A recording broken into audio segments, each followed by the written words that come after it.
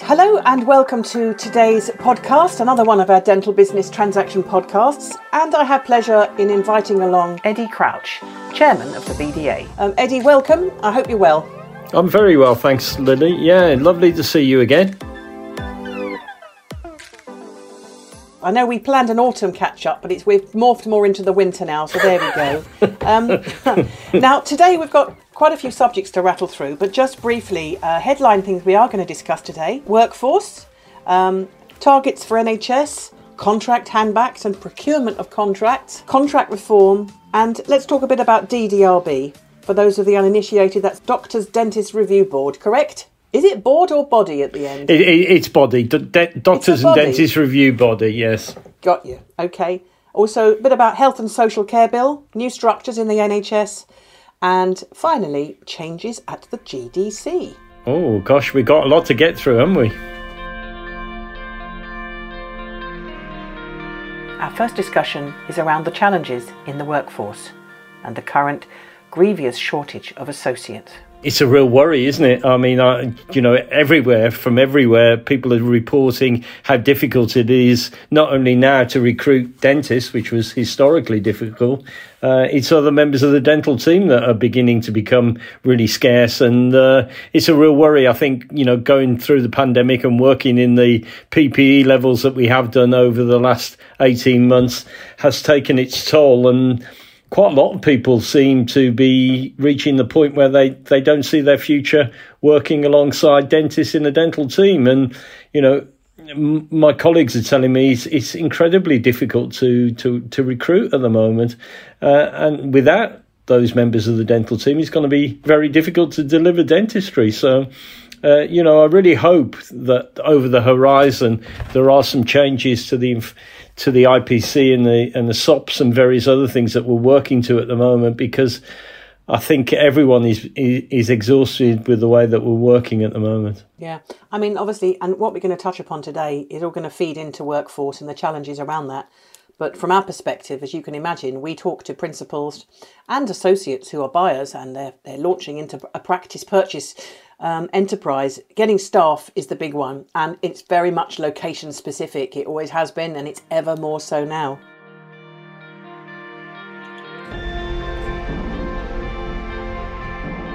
In this next piece of conversation, Eddie is going to be discussing targets for the NHS, contract handbacks, and also procurement of contracts.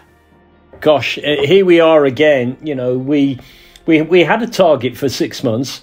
And one of the reasons why the NHS England gave that target for 6 months is they didn't want to be sort of announcing things right at the end of a period of time, and to give people a bit more stability. And there we are on the evening before the end of the 6 month period, finding out exactly what we had to deliver for the next quarter, and we still don't even know what we've got to deliver for the final quarter.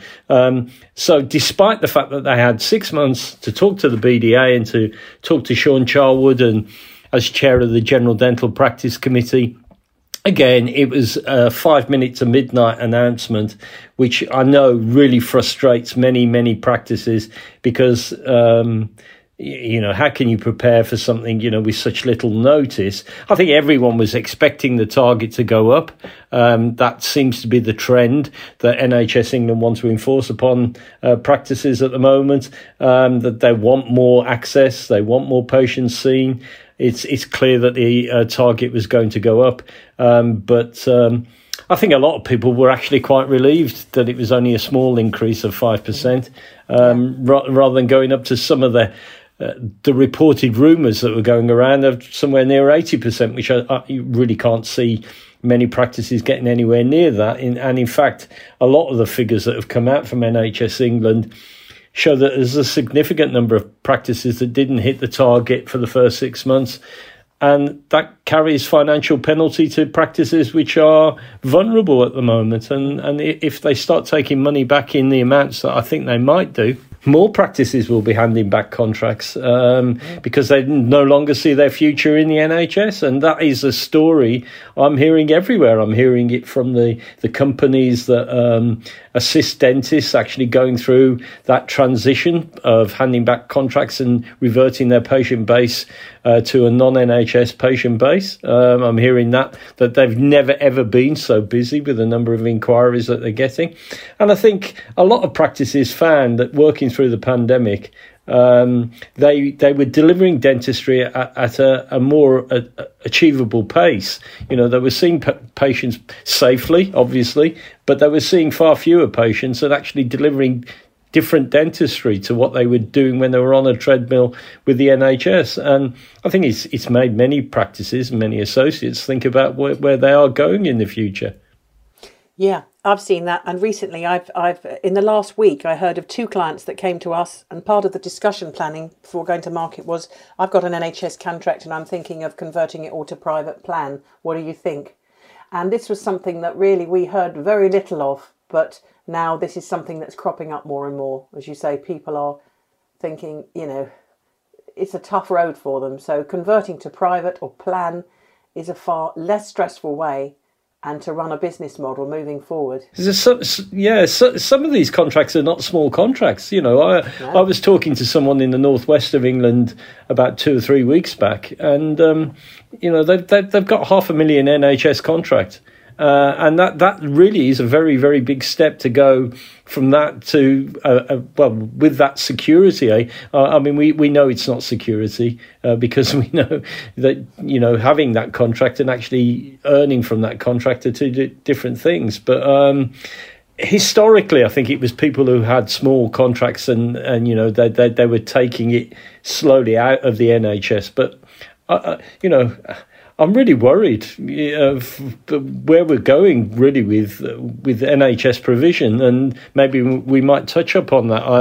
I went to somewhere over in Suffolk at the weekend to actually join the most amazing thing. 200 people walking around the streets of Bury St Edmunds, protesting about not being able to access NHS care. I was going to ask you about that. Yeah, it was really quite amazing. I contacted these people through social media, and I'd heard 1 or 2 of them on the radio. I heard a guy on national radio talking to Nick Ferrari on LBC, and I thought, what an eloquent speaker he was. And strangely, he wasn't blaming us as a dental profession for the problems.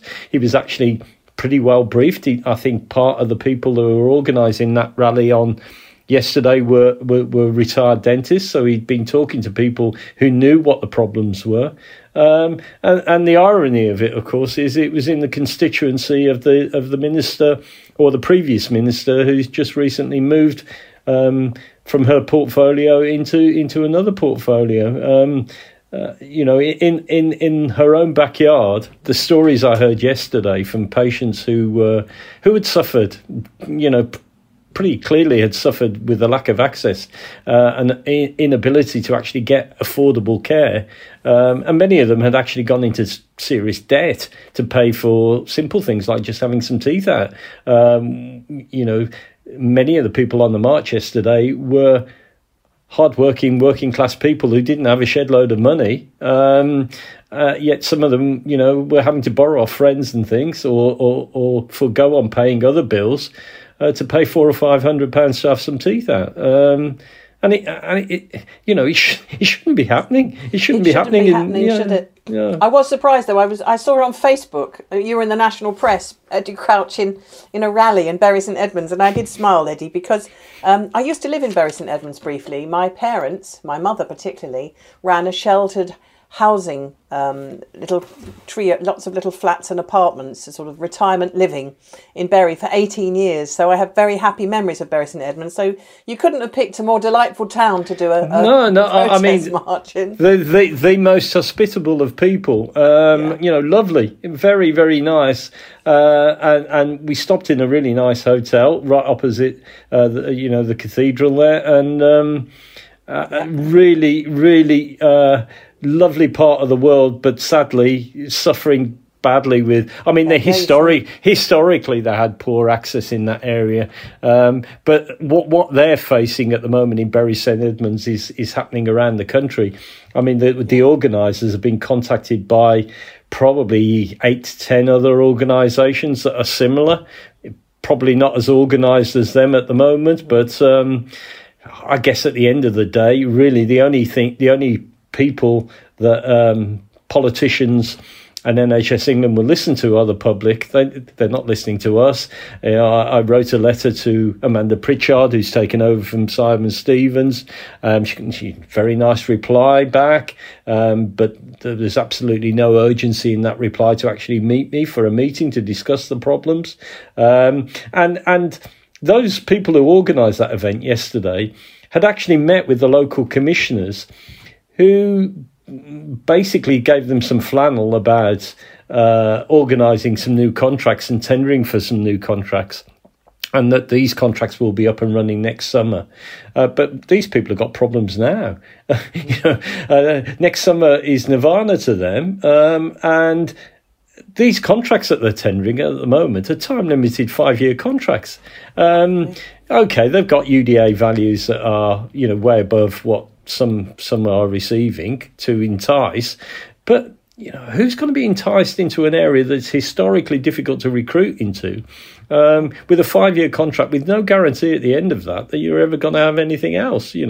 It's why they're not giving out general dental service contracts in that area to try and encourage someone to actually up sticks and settle and be there for the long term is beyond me. It is extraordinary when I listen to this, and the frustration levels, not only for yourself, as chairman of the BDA, but for everybody that you talk to. It's a stress for people. It puts people under constant stress, doesn't it?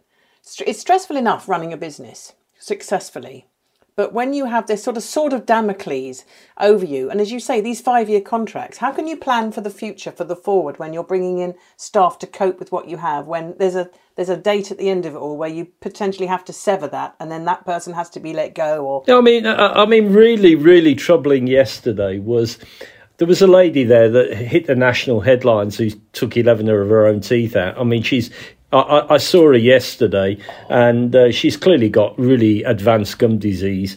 And, there were several other teeth that were waving in the breeze that I'm sure she's going to lose anytime soon. And because she'd been interviewed by the world's press. I mean, she'd done an interview with someone in Brazil and Australia. I don't know what picture it paints of NHS dentistry in the UK, and it's been covered all over the world. But a Turkish dentist who obviously does restorative stuff had contacted her, offered her free treatment, provided she could get out to Turkey for her to, because he'd been so upset by it. And they almost had a whip round yesterday for her to actually fly out to Turkey. And the poor lady's got two small children. And she said, as much as it's a lovely offer, what she wants is to be able to go somewhere locally where she can take her kids to as well and get the treatment that she needs. Why should she be going off to bloody Turkey to get it? It's unbelievable. Ironic. And of course, if she sold her story, the money she could get potentially for all that kind of media, she could end up with the best pair of gnashers that you or I have ever seen. Talk about a Hollywood makeover. Yeah, but it's an extreme road to get there, isn't it, Eddie? I'll have to get in touch with her again and tell her that tip. That one of Lily Head's tips. She needs a good manager. Send her to me. Yeah, Lily will look after you.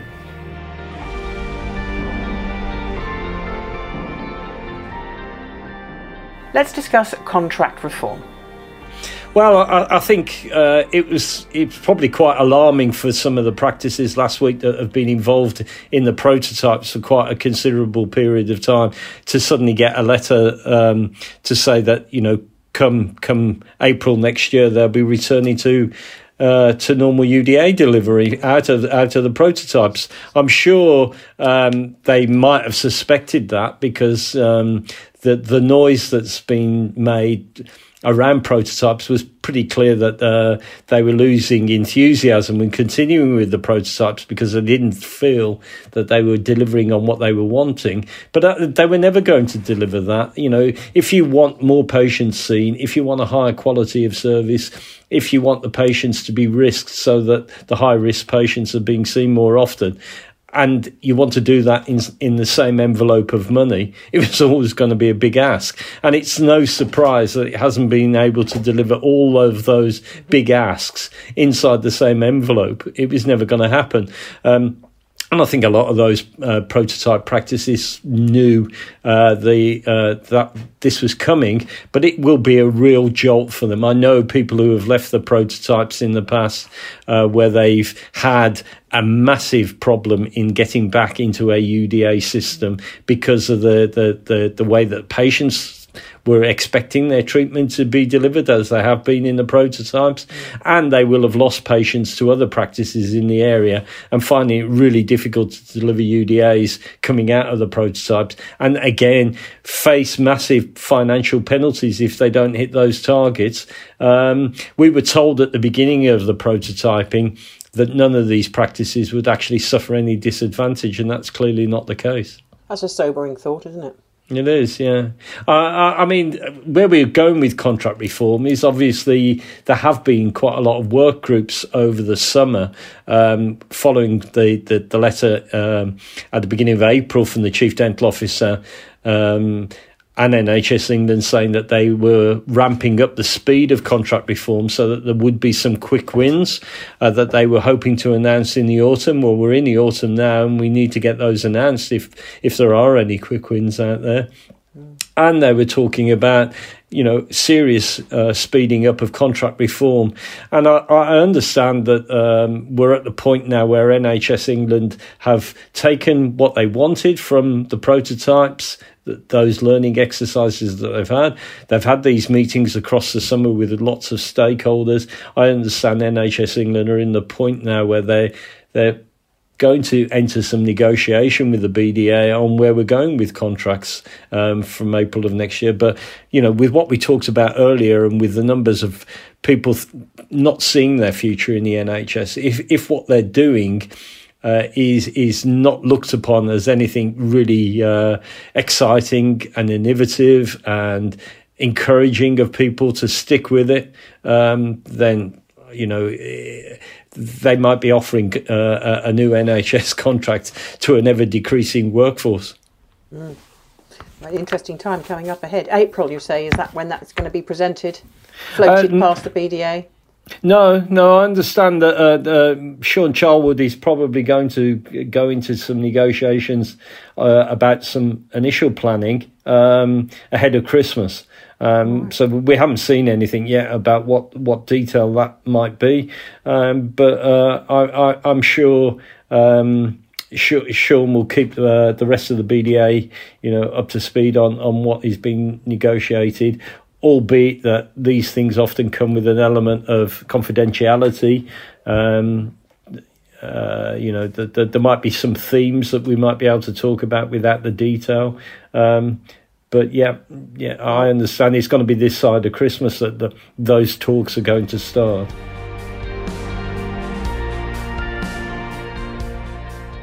In this part of our conversation, Eddie is going to be going into detail about the DDRB, the Doctors and Dentists Review Body. I mean, most practices will know that their contracts haven't been uplifted yet. The whole timescale of the Doctors and Dentists Review Body, I used to chair the Review Body Evidence Committee at the BDA, and we used to present our evidence before Christmas, and then around January or February we'd meet with the DDRB panel and give oral evidence, and then at the end of March they'd come up with a recommendation on whether contracts would be changed or uplifted, or what sort of pay they were recommending for dentists, and then from the 1st of April that would be implemented. We haven't had that for a long time. Every year it's been delayed. This year they've used the pandemic yet again to say that their evidence that NHS England put into the DDRB and the other countries, to be fair, Scotland, Northern Ireland and Wales, they were all late in putting their evidence in. So DDRB met late. They produced a report that was late. And as a consequence of that, their recommendations of uplift, which was a 3% pay uplift for dentists, have not been enacted in any of, well, apart from Wales. I think they have been enacted in Wales, but in Northern Ireland, they're historically way behind. They're almost 12 months behind having their uplifts.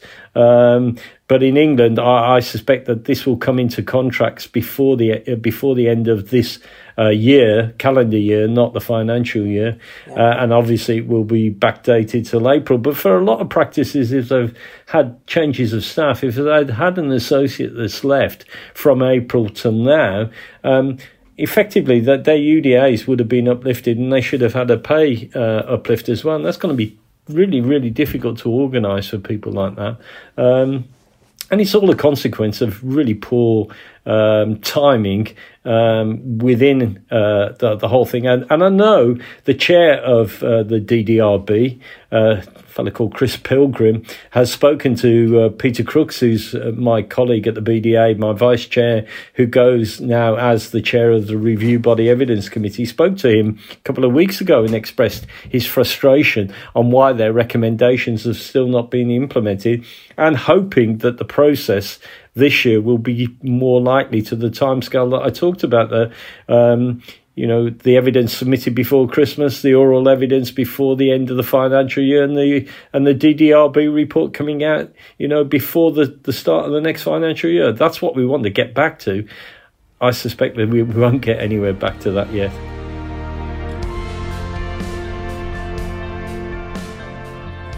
In this part of our conversation, Eddie's going to be discussing the challenges and the Health and Social Care Bill with new structures in the NHS.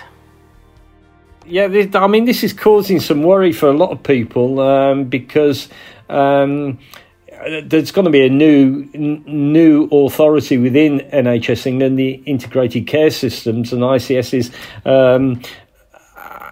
and how they're going to commission dentistry. I know the primary care trusts and NHS England in their area teams have not always covered themselves in glory in how they've actually monitored contracts or commissioned contracts, but this is an unknown within the Health and Social Care Bill. It's being pretty unopposed by any opposition spokesman. I met the Shadow Minister for Dentistry and asked whether they were on board with the changes that were coming, and they were pretty clear that they are supporting the Health and Social Care Bill. So it will go through Parliament on time to be introduced from the 1st of April next year. And they say that some of these integrated care systems will be ready to commission dentistry from the 1st of April next year. I'm not sure how many of them will be, and what exactly happening to the people who are commissioning dentistry at the moment.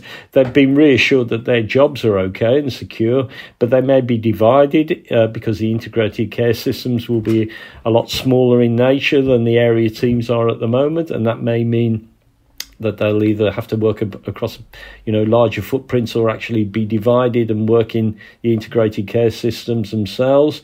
But one of the things that's in the health bill that we're really pleased about is the fact that it mentions water fluoridation and prevention, and that's something that is long overdue. And you probably have seen that recently the 4 chief medical officers wrote a letter of support for water fluoridation. And once the bill goes through, we'll see how quickly some of those projects can get off the ground.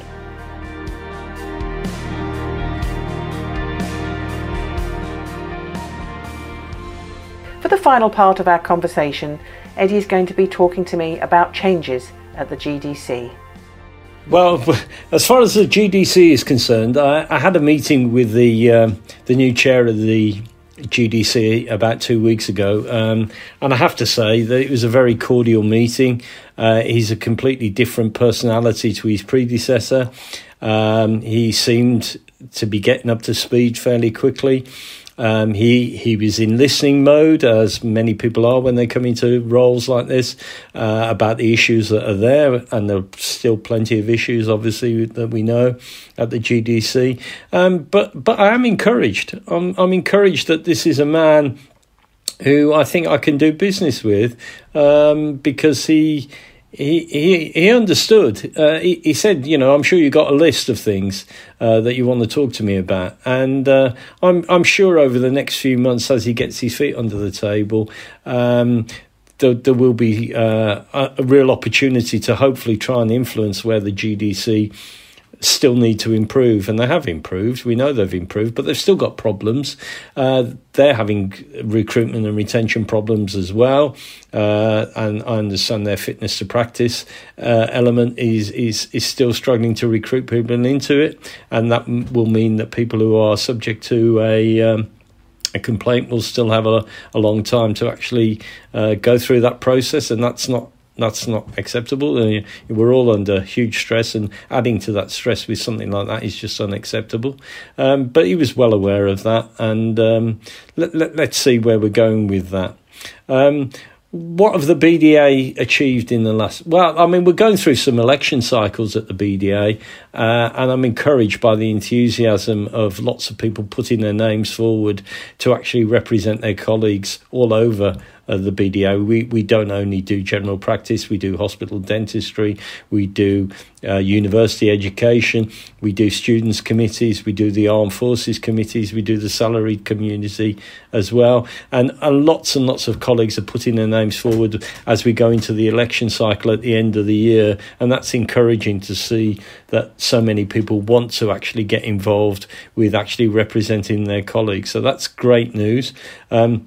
As far as the BDA are concerned, we're still delivering, I think, a really good service, despite the fact that our Wimpole Street offices aren't open more than a couple of days a week still. And, it may be a while before we actually open it more than that, because it seems to be operating really quite well. We've got plans for the building at Wimpole Street to actually change the layout and possibly make some of the rooms more accessible for things like meetings, and hopefully rehouse the museum and the library that we've got there. Those are positive things. And the other good thing from the BDA's point of view is financially, we took a massive hit during the pandemic with loss of revenue, with especially from the BDJ, where we get lots of money from advertising there, which helps subsidise members' fees, and that's, we had to take a C-bills loan to see us through that particular problem. But thankfully, things are on the turn. Business is beginning to return back to the BDJ. We are able now to offer some more things at Wimpole Street, and the revenue streams for the BDA are beginning to increase again. Hopefully, so we can provide better services for our members. And the really big news is that we're developing at long last a far better website. The BDA website has had its critics over a long period of time, but we've engaged a really good organisation to update that and improve that for our members. And if anyone wants to see an example of what it looks like, if you have a look at what the BMA are offering at the moment, we're using exactly the same people who helped create their website, which is very well received by the BMA members. So I'm really encouraged by what the BDA has actually been doing for members over that period of time. Good. Sounds like you've had a busy time. It's good to hear about these wins. It's very important, isn't it? Because, it can be the grind can get one down rather. So if you can get some obvious wins, some goals in the back of the net. The website sounds good, by the way. It's very important to have an interactive, easy to navigate website.